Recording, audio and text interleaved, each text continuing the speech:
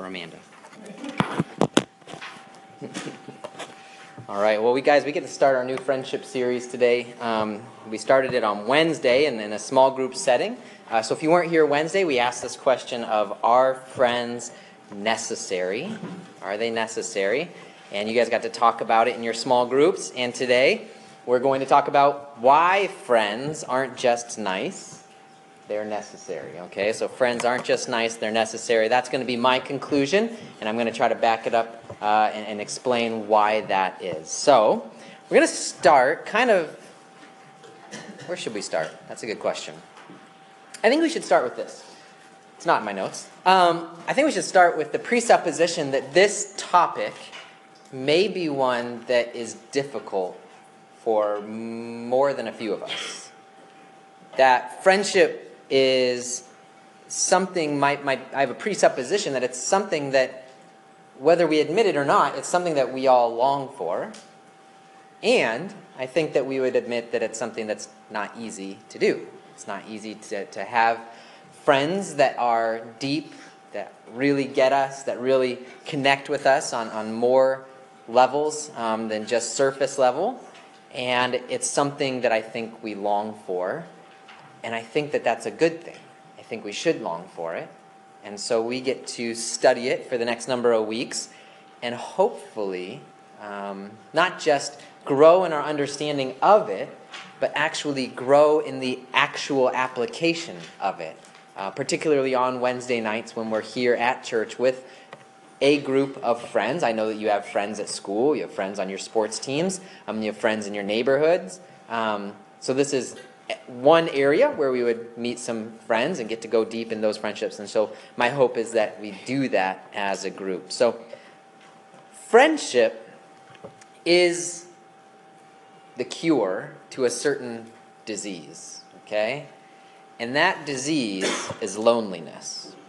Mother Teresa, do you guys know who that is?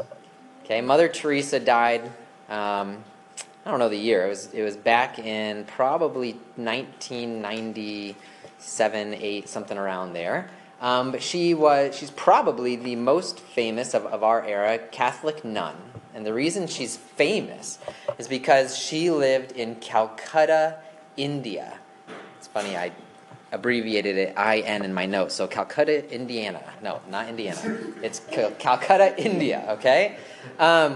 And if you know anything about Indian society, you know that it's based on a caste system where you have the most important people at the top, and then you work your way down to the very bottom. Anybody know what the bottom is called? Some might call them that, but technically no. I heard it over here.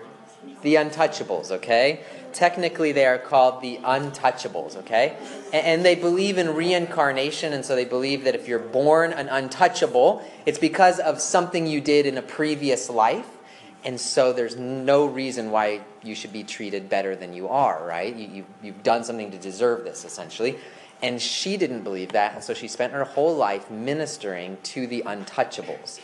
And here we're talking about people with leprosy, people with fatal diseases, people who'd been abandoned, who couldn't care for themselves, who were eating trash, who were living in the gutters, and she took care of them, and she didn't care about herself, and she didn't care about anything that happened to her, and so that's why she's so famous and amazing. But her quote on this topic is this. After seeing all this disease and all this pain and suffering, she says the worst disease is not leprosy, AIDS, or cancer, but loneliness. And that was the disease that she was actually seeking to cure, that she was there to these untouchables as someone who was reaching out to them, willing to be their friend. Now, this is supported by science, okay? If you look at the scientific evidence as to what loneliness does in us, there's a number of things that can increase your odds for an early death. Okay, so for example, air pollution. If you live in the city with lots of air pollution, it increases your odds for an early death by 5%. Obesity, being extremely overweight, it increases your odds for an early death by 20%. Excessive drinking increases your odds for an early death by 30%. But they've discovered that loneliness increases your odds for an early death by 45%. That loneliness actually results in an earlier death. More studies, okay? So I read an article out of a psychology journal called The Dangers of Loneliness, published in Psychology Today. And it says that all sorts of mental and physical problems can be caused by loneliness. In fact, evidence has been growing that when our need for social relationship is not met, we fall apart mentally and even physically. It talks about how it takes a serious toll on our health, it erodes our arteries, creates high blood pressure, and it even undermines learning and memory. Looking at students your age, loneliness is one of the main reasons behind high school dropouts. Why people drop out of high school is a lack of connection or friends in their high school. Loneliness is oftentimes the thing that precedes people going into depression or alcoholism. Loneliness increases the risk of suicide. Loneliness causes people to feel more stress, more than someone who would be in the exact same situation but has friends alongside them, which causes higher blood pressure, rougher sleep, less rest, less health. And despite this, so despite the fact that science supports this idea that loneliness is dangerous for us in a sense, the trend in our modern society is that more and more people are living alone. Okay, so if you were to take a survey back in 1950, it would show that 4 million Americans live in a single-person household. In other words, they live alone. That would be 10% of all people live alone. So whether it's your great-grandmother whose husband has passed away and all her kids are grown up, or whether it's a single guy out of college living by himself, 10% of all people lived alone in 1950. Today, 32 million Americans live alone, which is up to 28% of all households. So it's on the rise, okay? So you see that this independence that is valued in Western and American society of making it on your own has affected the way that we live. So we are more prone to want our own house, our own apartment, our own flat, our own whatever, and no roommates, and to be alone and by ourselves. In cities, it's estimated that more than 40% of people are living alone. And in some cities, like Washington, D.C. and New York, it's over 50% of people live by themselves in an apartment. Okay, so despite the fact that loneliness it can be dangerous for you, we in our society are moving towards a more and more alone society. But you don't have to live alone to be lonely. Okay, so further studies talk about how loneliness isn't just something that is for people who are by themselves. You can actually be lonely in a crowd. Right? A lot of you guys have experienced this. You know this. You know what it's like to be at a school surrounded by people, like you're around people all day long, and yet you're lonely. It says that loneliness, in another article called Loneliness and the Mobile Phone, it says, loneliness is an emotion experienced by an individual who wishes for a level of contact unlike the one currently encountered. So they're not getting what they need. The multiplicity of social relations does not matter, but the quality of them is important. In other words, it doesn't matter how many people you interact with on a daily basis or how many people you see. What matters is the quality of the interaction. Are you interacting on a real level with people? If you're not, you're lonely even when you're surrounded by people. Okay? So, I think that all of this has a lot to do with friendship. Okay? It has to do with whether or not we are lonely. It has to do with whether or not we are experiencing real interactions. And I would argue that real interactions are interactions that take place between friends and not just acquaintances or people that are around your school. Now, one of the reasons I wanted to do a series on friendship was because I had an interaction with a girl at Hubble Middle School, a girl who I noticed sits alone. Okay? She sits alone every day, day in, day out. And so I went and I, would say, hey, how's it going? She's pretty friendly. And at one point, I asked a question, which I'm not sure I should have asked, because it probably was touching on something that was difficult. But I just said, why do you sit alone? Why do you sit alone every day? There's people all over here, Why don't you sit at one of these tables with your friends? And she said, I like it better this way. I'd rather be alone. I want to sit by myself. And so the question is, Do you think that's true? Do you think it's true that she really, in her deepest heart of hearts, likes it better sitting alone in the cafeteria? And that's one of the things that got me thinking about friendship and this desire, this longing that we, I think, all have within us, and whether or not we should go in and talk about it. So that's why we're talking about it. And so we're going to do a quick review of what we talked about on Wednesday, and then we're going to go into a couple more points as to why I think the Bible teaches that friends aren't just nice, but they're actually necessary. So who can tell us what we talked about on Wednesday? What Bible passage did we use on Wednesday? General area, yeah. Genesis, yeah. Genesis 2. And in general, Noel, what did Genesis 2 say? It's not good for man to be alone. There you go, right? So in Genesis 2, we see that God creates all of creation. And you guys know the story. It says it is good, and it is good, and it is good. And the plants are good, and the animals are good, and the sky is good, and the water's good, and everything's good. And he creates all of it good. And then at the end, he says, it's not good that man is alone. Now, he goes on to talk about why he creates a woman, right? And we've got marriage. But really, what we're seeing here is that there is something essential to who we are as humans in perfection. Remember, this is before Adam sins. This is before Eve sins. So the fall hasn't happened. There's no sin. The world is perfect. That in a perfect world, humans need friends. They need a relationship. They need someone alongside them. And you notice Adam, he had God, right?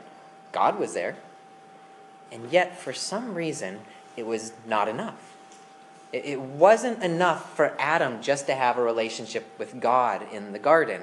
That it was bad that he was alone, and so God created another human being. So we're going to see why that is. Why was it not good for Adam to be alone? Okay? So there's our passage, Genesis 2. The Lord God said, it is not good for the man to be alone. I'll make a helper fit for him. All right, so, well, it's not good because of who God is. So let's start with that. What do you guys know about the Christian understanding of God? What is basic to what the Bible teaches us about who God is? What do you guys think? Basic stuff. Who is God? Yeah. Awesome. God's the creator. Good. Keep going. Yeah, right. He doesn't tolerate sin. Okay, so God doesn't tolerate sin. Yeah, he can't tolerate sin because he's holy. Good. Yeah. Yeah. He's perfect. Created everything perfect. What about the nature of who God is? Yeah. The Trinity. Yeah, so something about this Trinity thing, right? So the Trinity means that God is three persons in one God, right? This is one of those things that it really doesn't matter how many degrees you get in life. You'll never really be able to explain it perfectly, okay? But here's where this idea of Trinity comes from, okay? So the idea of the Trinity comes from the fact that the Bible says that the Father is God in Philippians. It says that Jesus is God in Titus. And it says that the Holy Spirit is God in Acts, right? So we've kind of got this thing where we've got these three things, these three people being called God. But then all throughout the Old Testament, it teaches us that God is one, right? We only have one God. We worship one God. So somehow we have to make sense out of the fact that we've got three persons who are called God in the Bible, and yet there's one God. Okay, so we understand that God is three, God is one. And as we look at this relationship, we see that the three persons aren't created. God didn't create Jesus. John 1:1 says that Jesus was in the beginning. He was with God from the very beginning. Okay, neither was the Holy Spirit created. Teaches us that there is a love between God and the Holy Spirit and Jesus. Okay, so Jesus talks about his love for God. God talks about his love for Jesus. Just think about the baptism. Jesus' baptism is one of the places where we have the whole Trinity showing up on the scene, right? Jesus is baptized, heavens open up, dove comes down, or the Holy Spirit comes down in the form of a dove, and God says, "This is my beloved Son in whom I am well pleased." So we've got God's voice from heaven, the Father. We've got the Holy Spirit coming down. We've got Jesus there. This is God. The whole picture is God. All of it right there. And not only that, but we know that God is eternal. So God has been around forever and ever and ever and ever and ever. Just do yourself a favor and think about that for a minute and give yourself a mind exercise.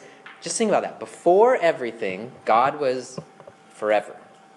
That forever and ever and ever. Before anything was created, before there was a speck, a molecule, God existed, and he existed in eternity. Have you ever wondered what God was doing all that time? Forever? What was he doing all that time? Well, I would argue that because of our understanding of the Trinity, and because we know that God is love, I think that God was enjoying a loving relationship with himself for eternity.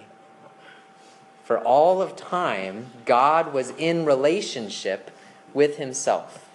That the Father was loving and pouring out his love toward the Son, and the Son was loving and pouring out his love toward the Father, and that the Holy Spirit, actually theologians think is the love, that the Holy Spirit is the spirit of love between the Father and between the Son, and for all of time, God was pouring out love towards himself, for all of time, before creating. So why does that matter? Well, it's not good for us to be alone because our God is a God of relationship. That he exists in relationship with himself. That is who he is, at the essence of who he is. And it matters because of who we are. In other words, who are we? It says in Genesis 1:27 that God created man in his own image. In the image of God, he created him, male and female, he created them. So if God is this eternal relationship with himself, and then he creates us to be in his image, he creates us to have a desire and a longing and a need for relationship deep within who we are. Does that make sense? So at the essence of who we are, we need to be in relationship because we're in God's image. And God is a relational God. God exists in relationship, at least with himself, and after creation with us. The lack of relationship, the problems that exist when we don't have this relationship, can be seen in one interesting area, which is solitary confinement. Do you guys know what that is? This is a form of prison, okay? That America, actually, being the great country we are, came up with it. And it's where you take a prisoner and you stick them in a dark, dank cell by themselves for an extended period of time.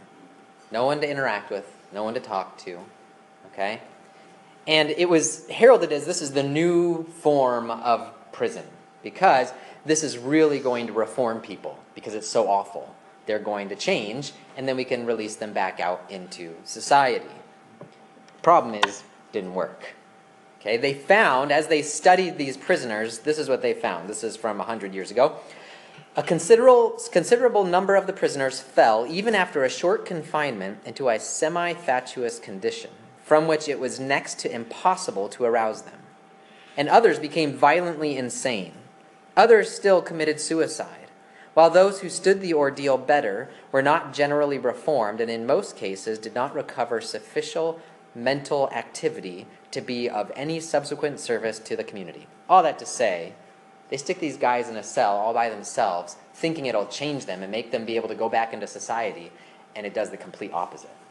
They actually find that sticking people alone in a cell, even for a short amount of time, causes permanent harm to their mind. This study was from 100 years ago, and so a modern psychologist thought, I don't buy it, I'm going to go check it out, right? He thought that what these prisoners were doing is that they were faking it so that they could not have to go through solitary confinement anymore, right? Just saying, oh, don't put me back in there, it's awful, I can't take it. And so he went and he studied, because America was still practicing this in the last 20 years, he went and studied people who've been put in solitary confinement, and he expected to find that when he studied these prisoners that they would hype up the problem of solitary confinement so they just wouldn't have to go into it anymore, make it sound worse than it was. What he found was the complete opposite. He found that prisoners tended to downplay it. They'd say stuff like, oh yeah, I know other people can't take it, but I'm fine, it doesn't really bother me. And they all kind of downplayed it like it was no big deal. But as he dug deeper, they started talking about the ways things started coming out about how they've been driven insane simply by being put in a room by themselves. And their thoughts started changing, and they started thinking about how everything that was being done to them was some big conspiracy, and that even hearing the toilets flush around them and the water going through the pipes became excruciating, and it drove them insane, and it made them think that the people were doing it just to drive them insane. And even small things like an itch, something that wouldn't really bother you out in society, in solitary confinement was enough to drive a person insane. Just small discomforts would make them go mad. And they would think that they were being drugged and they couldn't control their thoughts. And all of this to say that science supports this idea that we, at the core of our beings, need to be in relationship with other people. That we weren't made to be alone and by ourselves. So you might ask this question. You might ask, well, isn't it enough just to have a relationship with God? Right? So we talked about that for a second. But let's look a little more. Were we really created to have a relationship with people and not just God? Like, isn't that the perfect friendship? Isn't God enough for us as human beings? Why would we need to have outside friends? So let's look at that topic. Well, I would say it's not good for us to be alone because God teaches we must love our neighbor. So you guys know that when Jesus came, he said the two greatest commandments are, what are they? It's number 1. Two greatest commandments are love God and love your neighbor, right? So love God and love your neighbor. So first of all, we need to reflect on the fact that these are commandments. God commands us to love him and to love our neighbor. Now, I think that this doesn't just mean like do good stuff to your neighbor or be nice when you be friendly, when you see people. I think love of neighbor really means to enter into relationships that are lasting, into friendships, to be a friend to other people, okay? And it's a command that God gives us. Well, why would God command us to love our neighbor? I think it has to do with this. In 1 John we read, if anyone says, I love God and hates his brother, he is a liar. For he who does not love his brother whom he has seen cannot love God whom he has not seen. And this commandment we have from him, whoever loves God must also love his brother. What this is telling us is that these two commands, to love God and to love your neighbor, are intertwined in a way that they cannot be separated. That we don't just love God and our neighbors, we love God by loving our neighbors. Or another way to put it, according to this passage, is that the love of God is not in you if you don't love your neighbors. That our desire for friendship, to extend love to the people around us and to go deep into relationship with them, is evidence of the fact that we truly love God. And that if we don't desire to have these friendships and these relationships and love other people, it's evidence of the fact that we don't love God. And that God's love is not in us. Because God created people to be loved by him. And when we love God, we also desire to love other people. Well, why are these commanded? Why would this be so important? I think there's another reason. And that other reason is in this passage. Hebrews 3:12 through 14. It says this, take care, brothers, lest there be in any of you an evil, unbelieving heart, leading you to fall away from the living God. But exhort one another every day as long as it is called today, that none of you may be hardened by the deceitfulness of sin. For we have come to share in Christ, if indeed we hold our original confidence firm to the end. What does this talk about? Well, let's look at it sentence by sentence. First sentence. Take care, brothers, lest there be in any of you an evil, unbelieving heart leading you to fall away from the living God. So in other words, you could apply that to yourself, right? You could hear that and hear him saying, be careful, Tommy. Be careful, Izzy. Be careful, Elise, that you not have an evil, unbelieving heart. But he's not talking to Tommy or Izzy, Elise. He's talking to Tommy and Izzy and Elise and everybody else in the church. He's saying, take care, all of you, that you not have an evil, unbelieving heart. And the way to take care of yourself is exhort one another every day, as long as it is called today, that none of you may be hardened by the deceitfulness of sin. In other words, the way you can guard your heart is by, as a group, looking out for each other. As a group, saying to each other, I see a sin in your heart that's really dangerous if you don't address it. And encouraging everyone daily not to give in to the deceitfulness of sin. And if you do that, notice he goes to this plural, we. For we, Christians, have come to share in Christ. We are really Christians if indeed we, meaning all of us, hold our original confidence firm to the end. What he's saying there is that for Christians to stay Christians and to really be Christians all the days of their life, it's done in community. It only exists in the church. It's not something that you can do by yourself. And so I would say that monks who went and lived in a cave for long periods of life missed the point. You guys have read about this in your history books maybe, right? That these monks went and lived in caves or climbed up on a pole for long periods of time. I think that's an exercise in missing the point of what the Christian life is.